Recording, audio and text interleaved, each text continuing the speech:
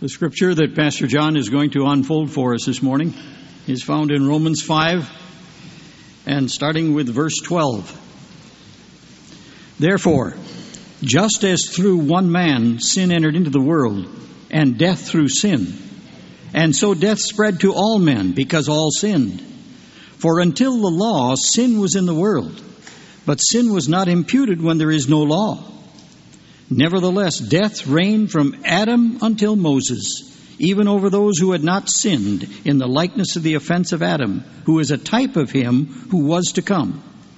But the free gift is not like the transgression. For if by the transgression of the one the many died, much more did the grace of God and the gift by the grace of one man, Jesus Christ, abound to the many.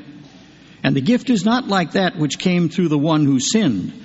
For on the one hand, the judgment arose from one transgression, resulting in condemnation. But on the other hand, the free gift arose from many transgressions, resulting in justification.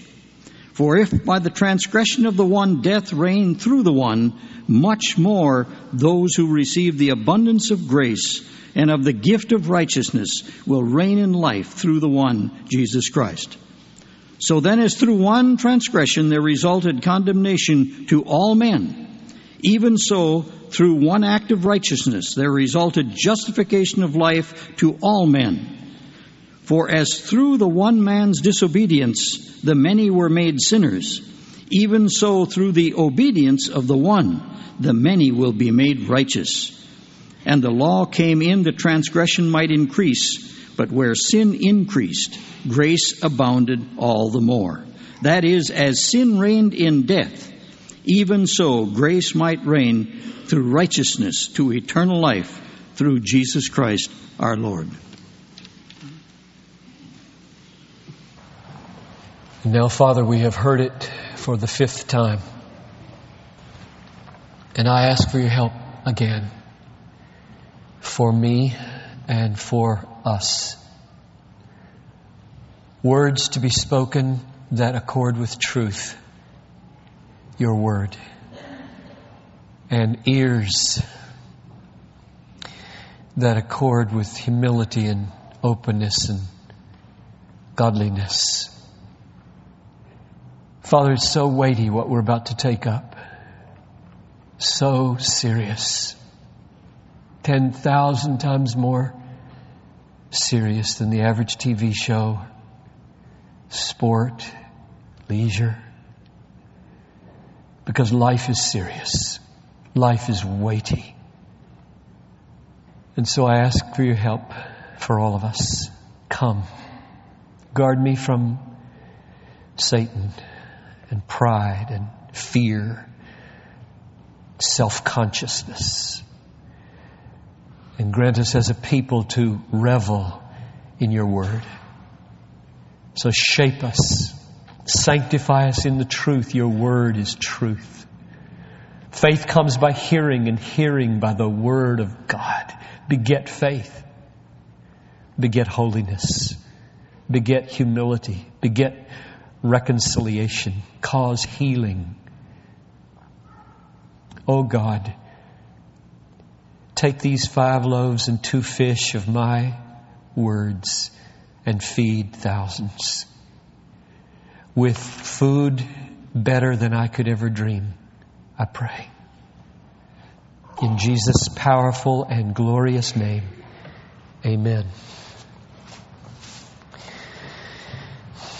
We've preached 4 messages on this text now and are beginning number 5. And there will probably be a couple more. And every one of them up until now has been on the positive side of these verses. And today, I think it is right and fitting and needful for our souls that we linger with the negative side of the verses and talk about the doctrine of original sin, which is what these verses are about. And then close with 6 benefits of knowing and believing these things. So, not wanting to be unfair to Paul. Again, I'm going to read the positive side first. So I'm going to go down the verses, starting at verse 15, and show you what I mean by the positive half of these verses, which we've been talking about for 4 weeks. Romans 5:15 in the middle. You'll have to look carefully to see where I'm beginning in each of these verses. Much more did the grace of God and the gift by the grace of the one man, Jesus Christ, abound for many. Verse 16 in the middle. The free gift, that's the gift of Christ's righteousness, arose from many transgressions, resulting in justification. 17 in the middle of the verse. Much more those who receive the abundance of grace and the gift of righteousness will reign in life through the one, Jesus Christ. Verse 18 in the middle. Even so, through one act of righteousness, there resulted justification of life to all men. 19 in the middle. Even so, through the obedience of the one, Jesus, the many will be made righteous. 21 in the middle. So grace would reign through righteousness to eternal life through Jesus Christ our Lord. Now we've been talking about those halves for 4 weeks, and now it's time for us to linger over the first half of the verses, the negative half, the sin half, and try to understand the relationship between Adam and his sin as the first man and the rest of his posterity, all human beings. What's the relationship? How did his sin affect us? And then 6 practical benefits of seeing these things. And let me say at the outset here and just make you as aware as I can, this is huge. And the question we're taking up here is massive, because how you understand your human nature and the human nature of everybody else in the world, politicians, educators, your children, your spouse, the people you work with, how you understand human nature affects how you feel and how you act about everything from child rearing to marriage, to education, to voting and instituting governments and making laws. Everything is affected by your view of human nature, what its possibilities are, what its dangers are. This is big. Really big. And whether you embrace what I say this morning or not, you will embrace some view. And you need to ask whether the view you hold about human nature is a well-founded view. Could you give an account for it this morning? If you say, well, I believe humans are blank, can you give me reasons? And I just simply want to try to lay out what the Bible teaches, especially here in Romans 5, about human nature and our condition before God, our Creator, as it relates to our forefather, Adam. So let's lay out the negative half of these verses just like we did the positive.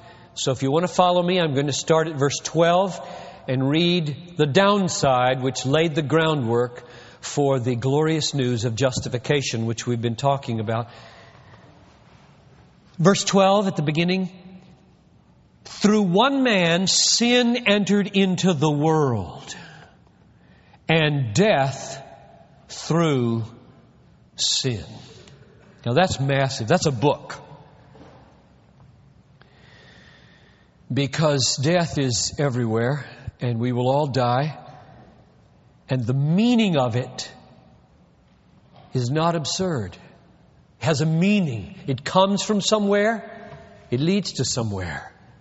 It's not a blip of irrationality on a rational screen of life. It comes from somewhere. It fits into a big scheme of things. Verse 14. Death reigned from Adam until Moses, even over those who had not sinned in the likeness of the offense of Adam.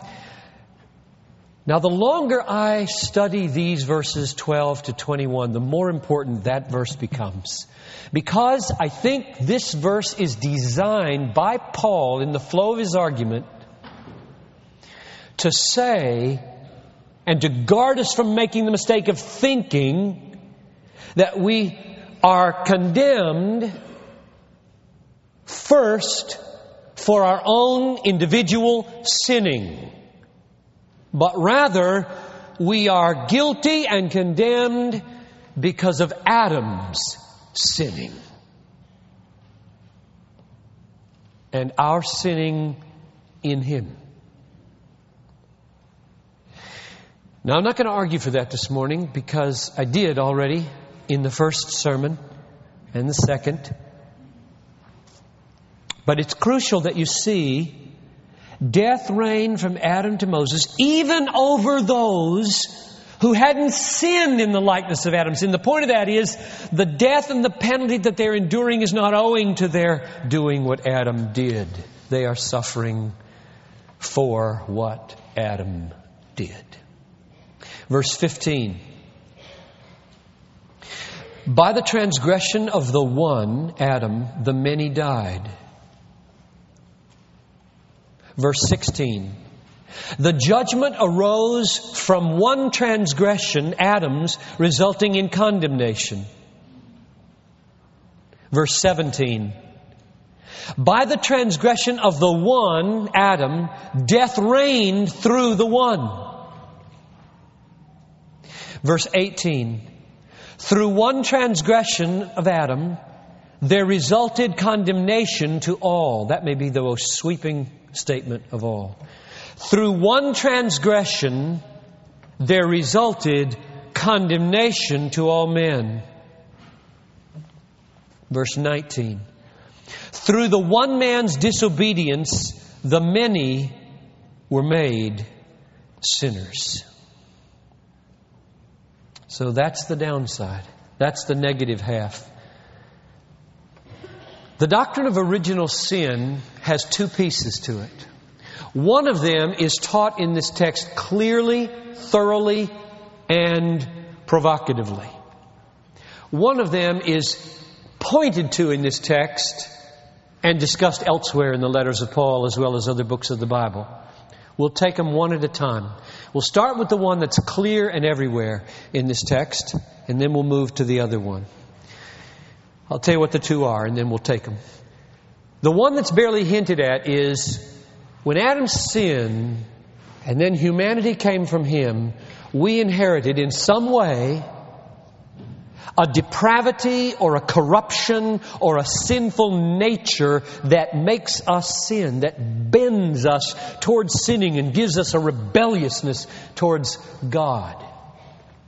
That's an innate thing that happens to us. We come into the world with that. Everybody's like that.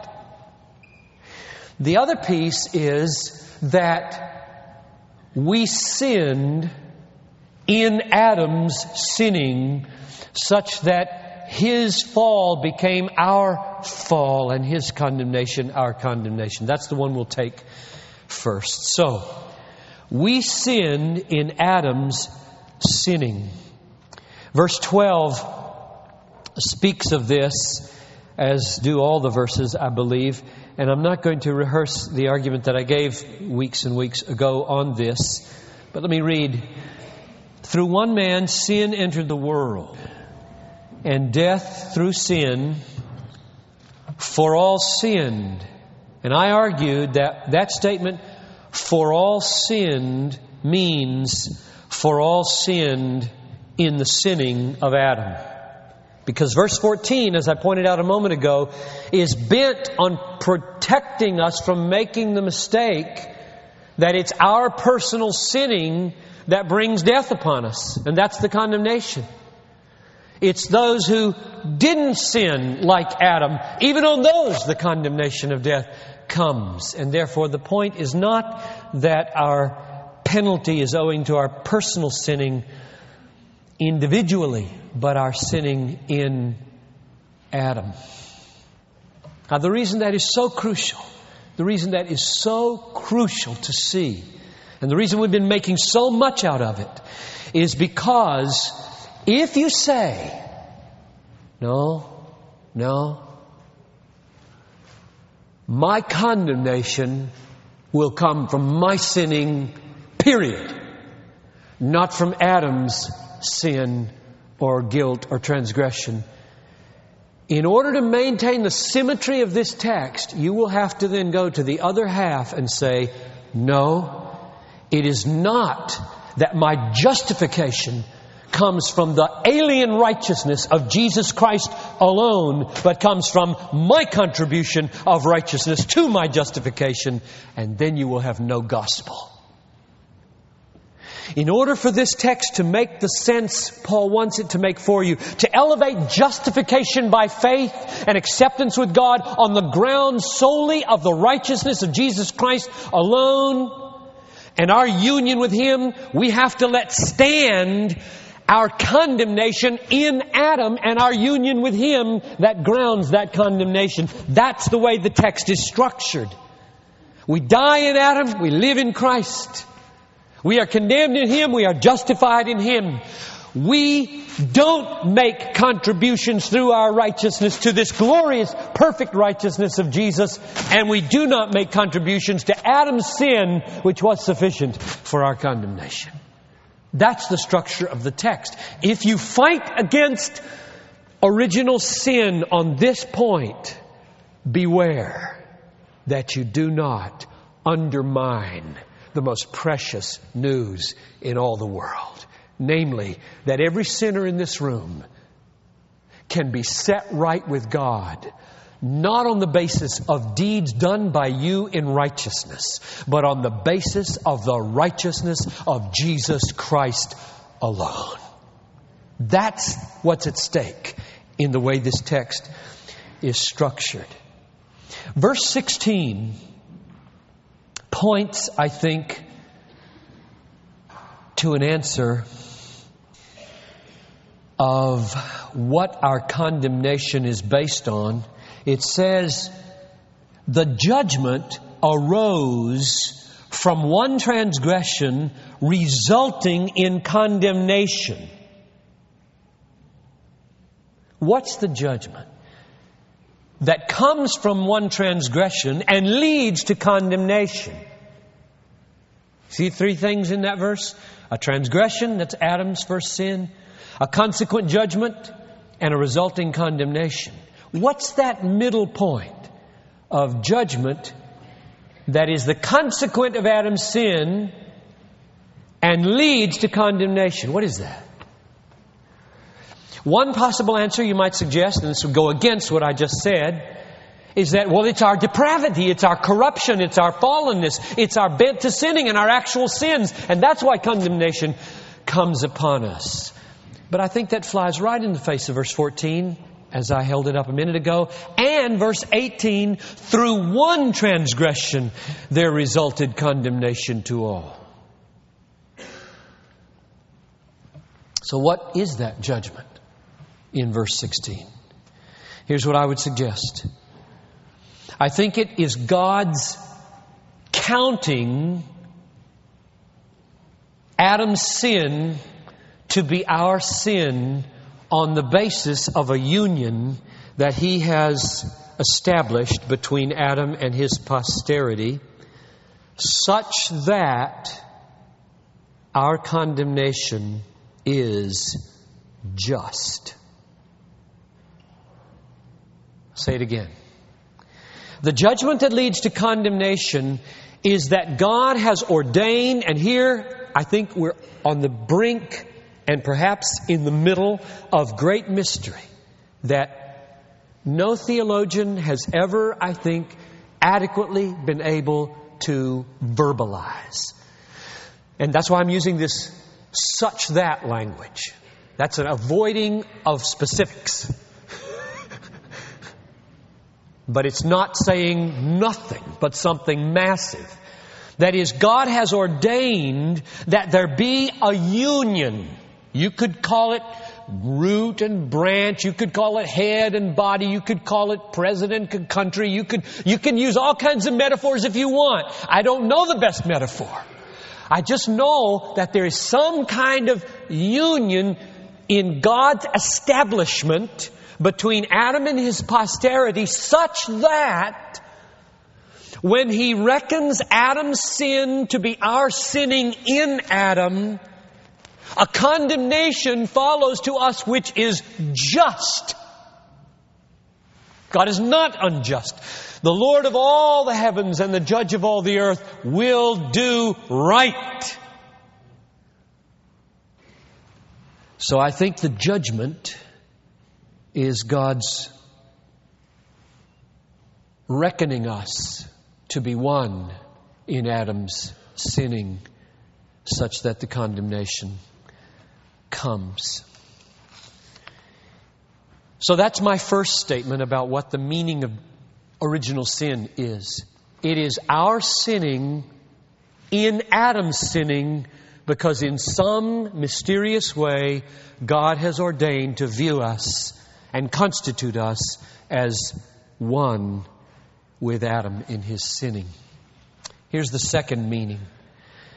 Through Adam's sin, all of humanity becomes corrupt and depraved, and our behavior goes haywire. And here we have to be very careful. The reason I say this truth is barely touched on in this text is because Paul does not want us to think that's the fundamental problem with our condemnation. He does not want us to think in this text that the fundamental root basic problem that gets me condemned is that I do sins. The structure of this text is such that he wants that not to be the basis of my thinking about my condemnation, but rather Adam's sin and my union with Adam and its reckoning, imputing, counting to me. Nevertheless, this is taught here. That is, depravity, I think, is taught here indirectly. Verse 13, it says, until the law, that is, from the time of Adam to Moses, sin was in the world. There it is. In other words, Adam didn't just sin. After Adam, all the way up to Moses, everybody's sinning. Sin is in the world. But that's just a pointer. That's just a hint. That's not a statement of depravity, the way the Bible talks about depravity elsewhere. To see depravity or corruption or bentness or rebelliousness or slavery to sin, let's go to, for example, Ephesians 2:3. You can just listen perhaps to this verse I'll read.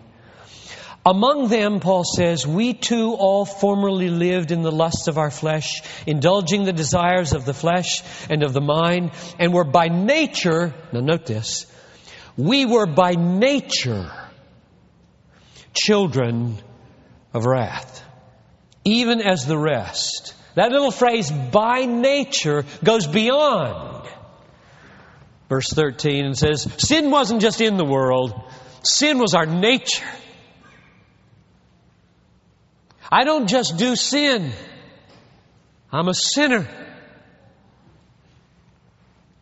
You can see it here in Romans 3. If you just look maybe across the page in your Bible or back a page in your Bible if you're still at Romans 5. Romans 3:9, summary of what he's been saying for a chapter and a half. Both Jews and Greeks, all of us in other words, are under sin. Notice he doesn't say both Jews and Greeks, everybody sins.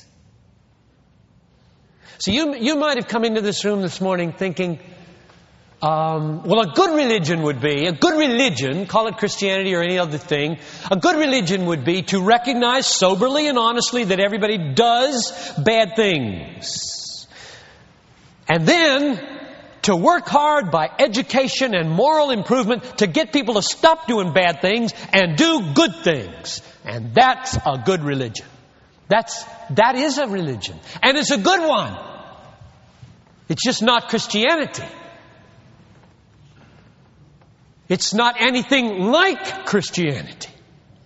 Christianity has a worse diagnosis and a better remedy. Our problem is not that we do bad things. That's not our problem. Believe me, that's not our problem. Our problem is we are bad. We are bad. Are bad. John Piper is bad. I don't just do bad things. I am bad. And so are you. And we need to know it, feel it, despair over it. We don't just do bad things. So it says we're under sin. We're under the power of sin. Or look at verse 18. Or is it 10? Yes, it's verse 10 in Romans 3. There is none righteous. No, not one. Or chapter 6, verse 6, 17 and 20. We are slaves of sin. You don't just choose to do sin. Sin chooses for you to do sin. You're a slave. It's the master. You think you're free?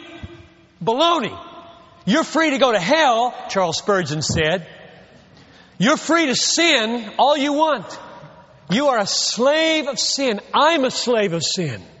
Until that power is broken. And that's the gospel. So let me summarize these two parts of original sin. One, I'm a sinner. I'm bad. I'm corrupt. I'm rebellious. I'm depraved.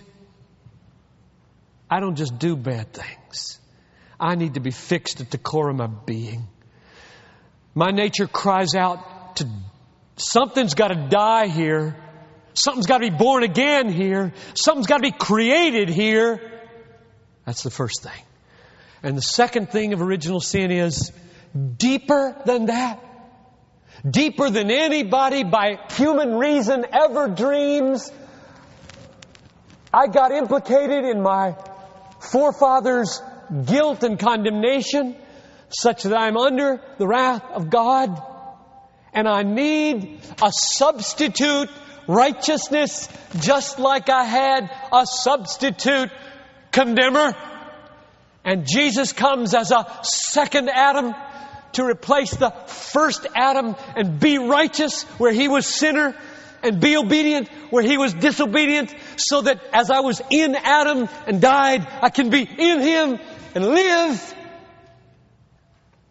I thought maybe I would only talk about the negative half, but you'll forgive me if I slip into the gospel now and then. It is so good because the reason the gospel is so good is because it is so tailor-made to your need and my need.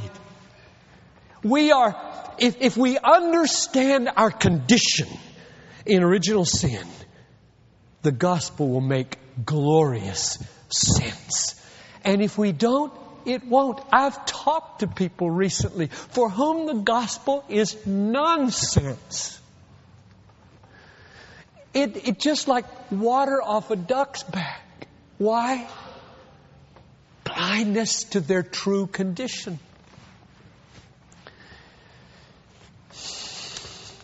So, it might be good to make a summary statement as long as I'm on the good news before I close with those 6 benefits briefly. To just summarize, God's remedy for the depraved part of original sin and God's remedy for the condemnation part of original sin. My guilt in Adam and my nature as a sinner. God's remedy for condemnation is justification by faith on the basis of the righteousness of Jesus Christ alone, apart from works of the law. God's remedy for my depravity is sanctification by faith, which is progressive, built on the rock-solid foundation of justification by faith alone. They are not identical and they are not separable. And the reason they're not identical is because this one is outside of me and judicial. This one is inside of me and moral. This one is instantaneous and happens at the first moment of faith when God credits the righteousness of Christ to you and accepts you for His own and acquits you for all your sin and gives you the righteousness of Jesus. And this one is not instantaneous, but progressive, which is why we're such still bad people. Still, Christians are not always nice people. This is no surprise. Read an editorial in the paper that criticizes Christians, say, we knew this. Let's preach grace. And then chapter 6, 7, 8 is all about sanctification. We've been working on how do you get right with God as a sinner in chapters 2 through 5. And that's got to come first, because you can't get to first base in sanctification until you know that you're accepted by God on the basis of Jesus' righteousness and not your own. You can't get to first base. And the reason I think Paul labors over it and risks teaching us this offensive doctrine of original sin is because he loves the gospel so much, and we're so prone not to believe it. We just won't believe we can be accepted that freely. And so he says, okay, I'm going to show you how free it is. And he develops this argument here in chapter 5, verses 12 following. And then he knows the question's coming. I said it last week. He knows it's coming. Well, shall we sin that grace may abound? That's the way he closes chapter 5. And the reason that question is absolutely crucial is because if you don't ask that, you didn't get it. It is so free, it makes us nervous that we're going to produce a church full of lechers. Forgiven lechers. Forgiven sinners and adulterers and fornicators and liars and killers and thieves. Yay, sin. Magnified grace, sin on. That's exactly where it looks he's going. And he's not. So you better stay around for 3 years. Because chapter 6 is no easier than chapter 5.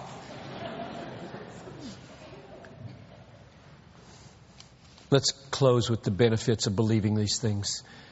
What good would it do you if you embrace what I've taught this morning? Number one, it humbles us morally and it humbles us intellectually. I've already said enough about morally. John Piper doesn't just do bad things. He is bad.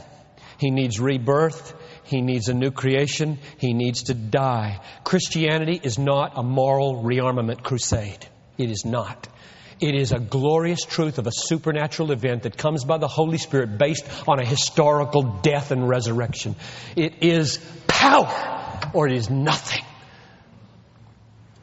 I need to be saved from my nature, not just from my deeds. And it humbles me intellectually. Because frankly, I read a whole book. I never read a whole book getting ready for a sermon. I read a whole book on original sin. Not a big one. 130 pages by Henri Blocher, I think is the way they say it in French. And just because my mind feels so inadequate for this doctrine. And I want to see, can he help me?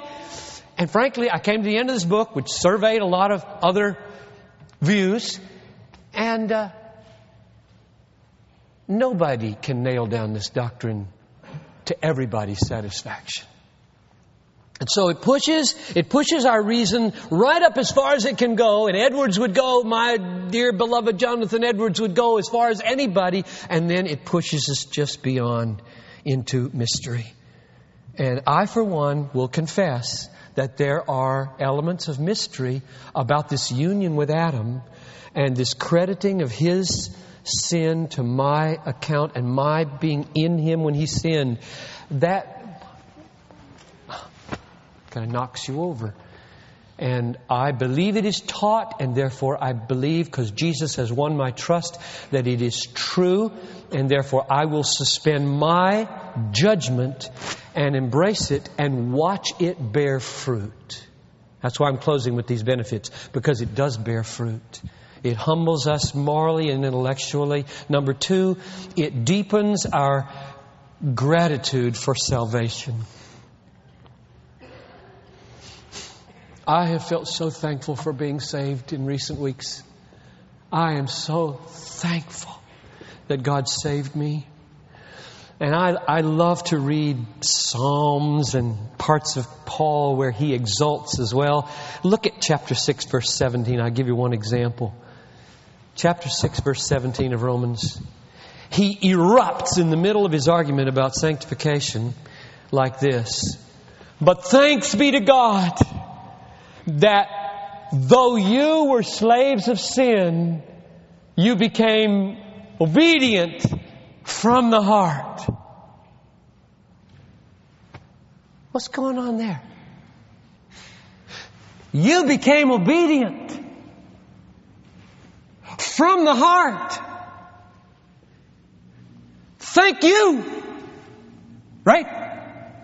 Wrong. It's not what it says. You became obedient from the heart. Thank God. Why? You were slaves. Chained. You weren't about to be obedient from the heart. No way. Either God miraculously breaks the chains of sin, breaks rebellion, breaks unbelief, and frees you, or you don't leap for joy. Gratitude rises in proportion to your seeing clearly your slavery to sin. That's why Paul is so excited in verse 17. Thanks be to God that though you were slaves, you obeyed. You see the structure of that verse? There's a whole massive worldview in that verse. Thank God you obeyed. You were a slave. God must have done it. Therefore you don't get the glory. He does. You get the joy. He gets the credit. Satan's power is broken. Massive, massive verse. Oh, be like that. You are so amazingly still. But I won't say what I said in the first service because I saw mean faces looking back at me. Nice faces, but kind of upset.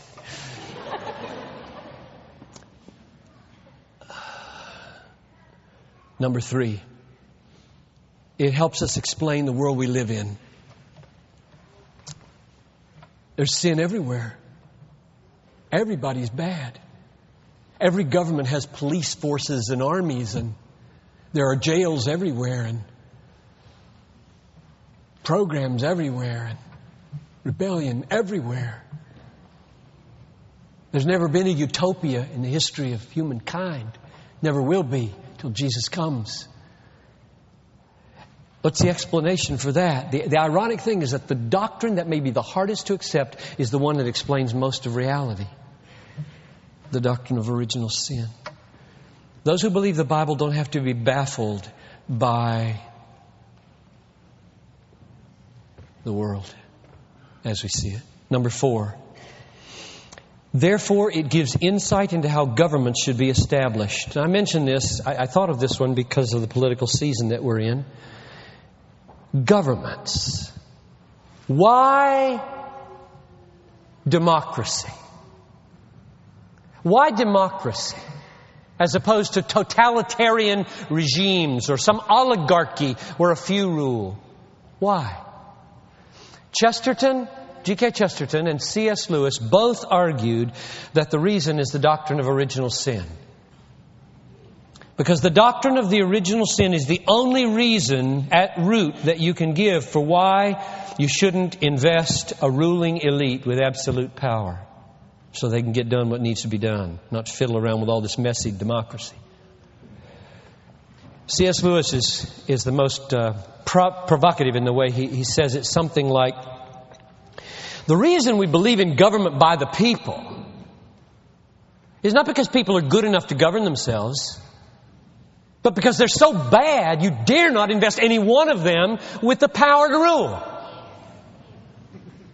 That's the best argument for democracy. It really is. I love democracy because we're all so bad. I'm not about to give you the power to run this country. And you know you wouldn't want me to run the country. So we cancel each other out and get along that way. And that's why there's democracy. And I thank God for it. It's because of sin that democracy makes so much sense. Number 5, believing these things produces compassion. A text from Jonathan Edwards who explains, quote, "This doctrine teaches us to think no worse of others than of ourselves. It teaches us that we are all companions in a miserable, helpless condition, which under a revelation of divine mercy tends to produce mutual compassion. And nothing has a greater tendency to promote those amiable dispositions of mercy, forbearance, long-suffering, gentleness, and forgiveness than a sense of our own extreme unworthiness and misery and the infinite need that we have of divine pity and forbearance and forgiveness, together with the hope of obtaining mercy." Amen, Jonathan Edwards. Amen. If you are not made compassionate by your self-understanding as fallen, you don't yet know how bad you are and how good God is to you.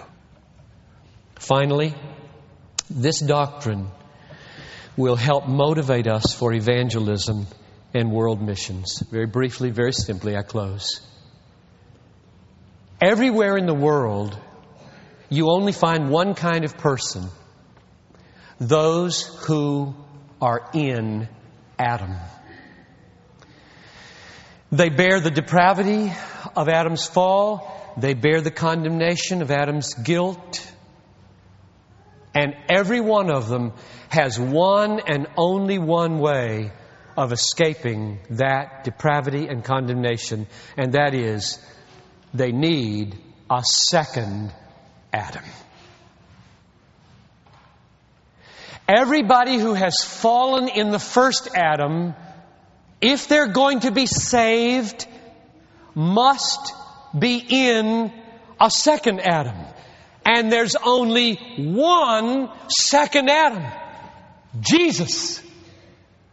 Which is why we must be a church driven by world evangelization, driven by world missions, driven by witness. Because there's only one hope for people fallen in Adam with that condemnation and that corruption, and that is that they be grafted through faith into the second Adam, Jesus Christ, who perfectly obeyed and was perfectly righteous, and whose obedience and righteousness is imputed to us and them apart from works, by faith alone. That's the gospel you can speak to anybody at work tomorrow. Anybody. I don't care what they've done. You can speak that to them. You can tell them there's only one solution for condemnation. There's only one solution for guilt and for corruption. And it is that God would credit a righteousness to us, not our own, which Jesus lived out and which He died to purchase. And that He would send His Holy Spirit into us and begin to work a moral reformation, which, yes, goes very progressively, slowly, but will one day leave us blemish-free before the throne of God. Let's pray. As we close, just take 1 minute with me, please, in quietness, and ask God in your life, ask Him to do these 4 benefits. I'll just name them, and you pray a little prayer quietly in your heart after I name them. Number 1, ask God for humility. Number 2, ask God for gratitude to Him. More gratefulness for His salvation. Third, ask God for a compassionate heart towards other sinners like you. And number 4, ask God to fill you with the spirit of boldness in witness about these things. Would you stand and receive a benediction?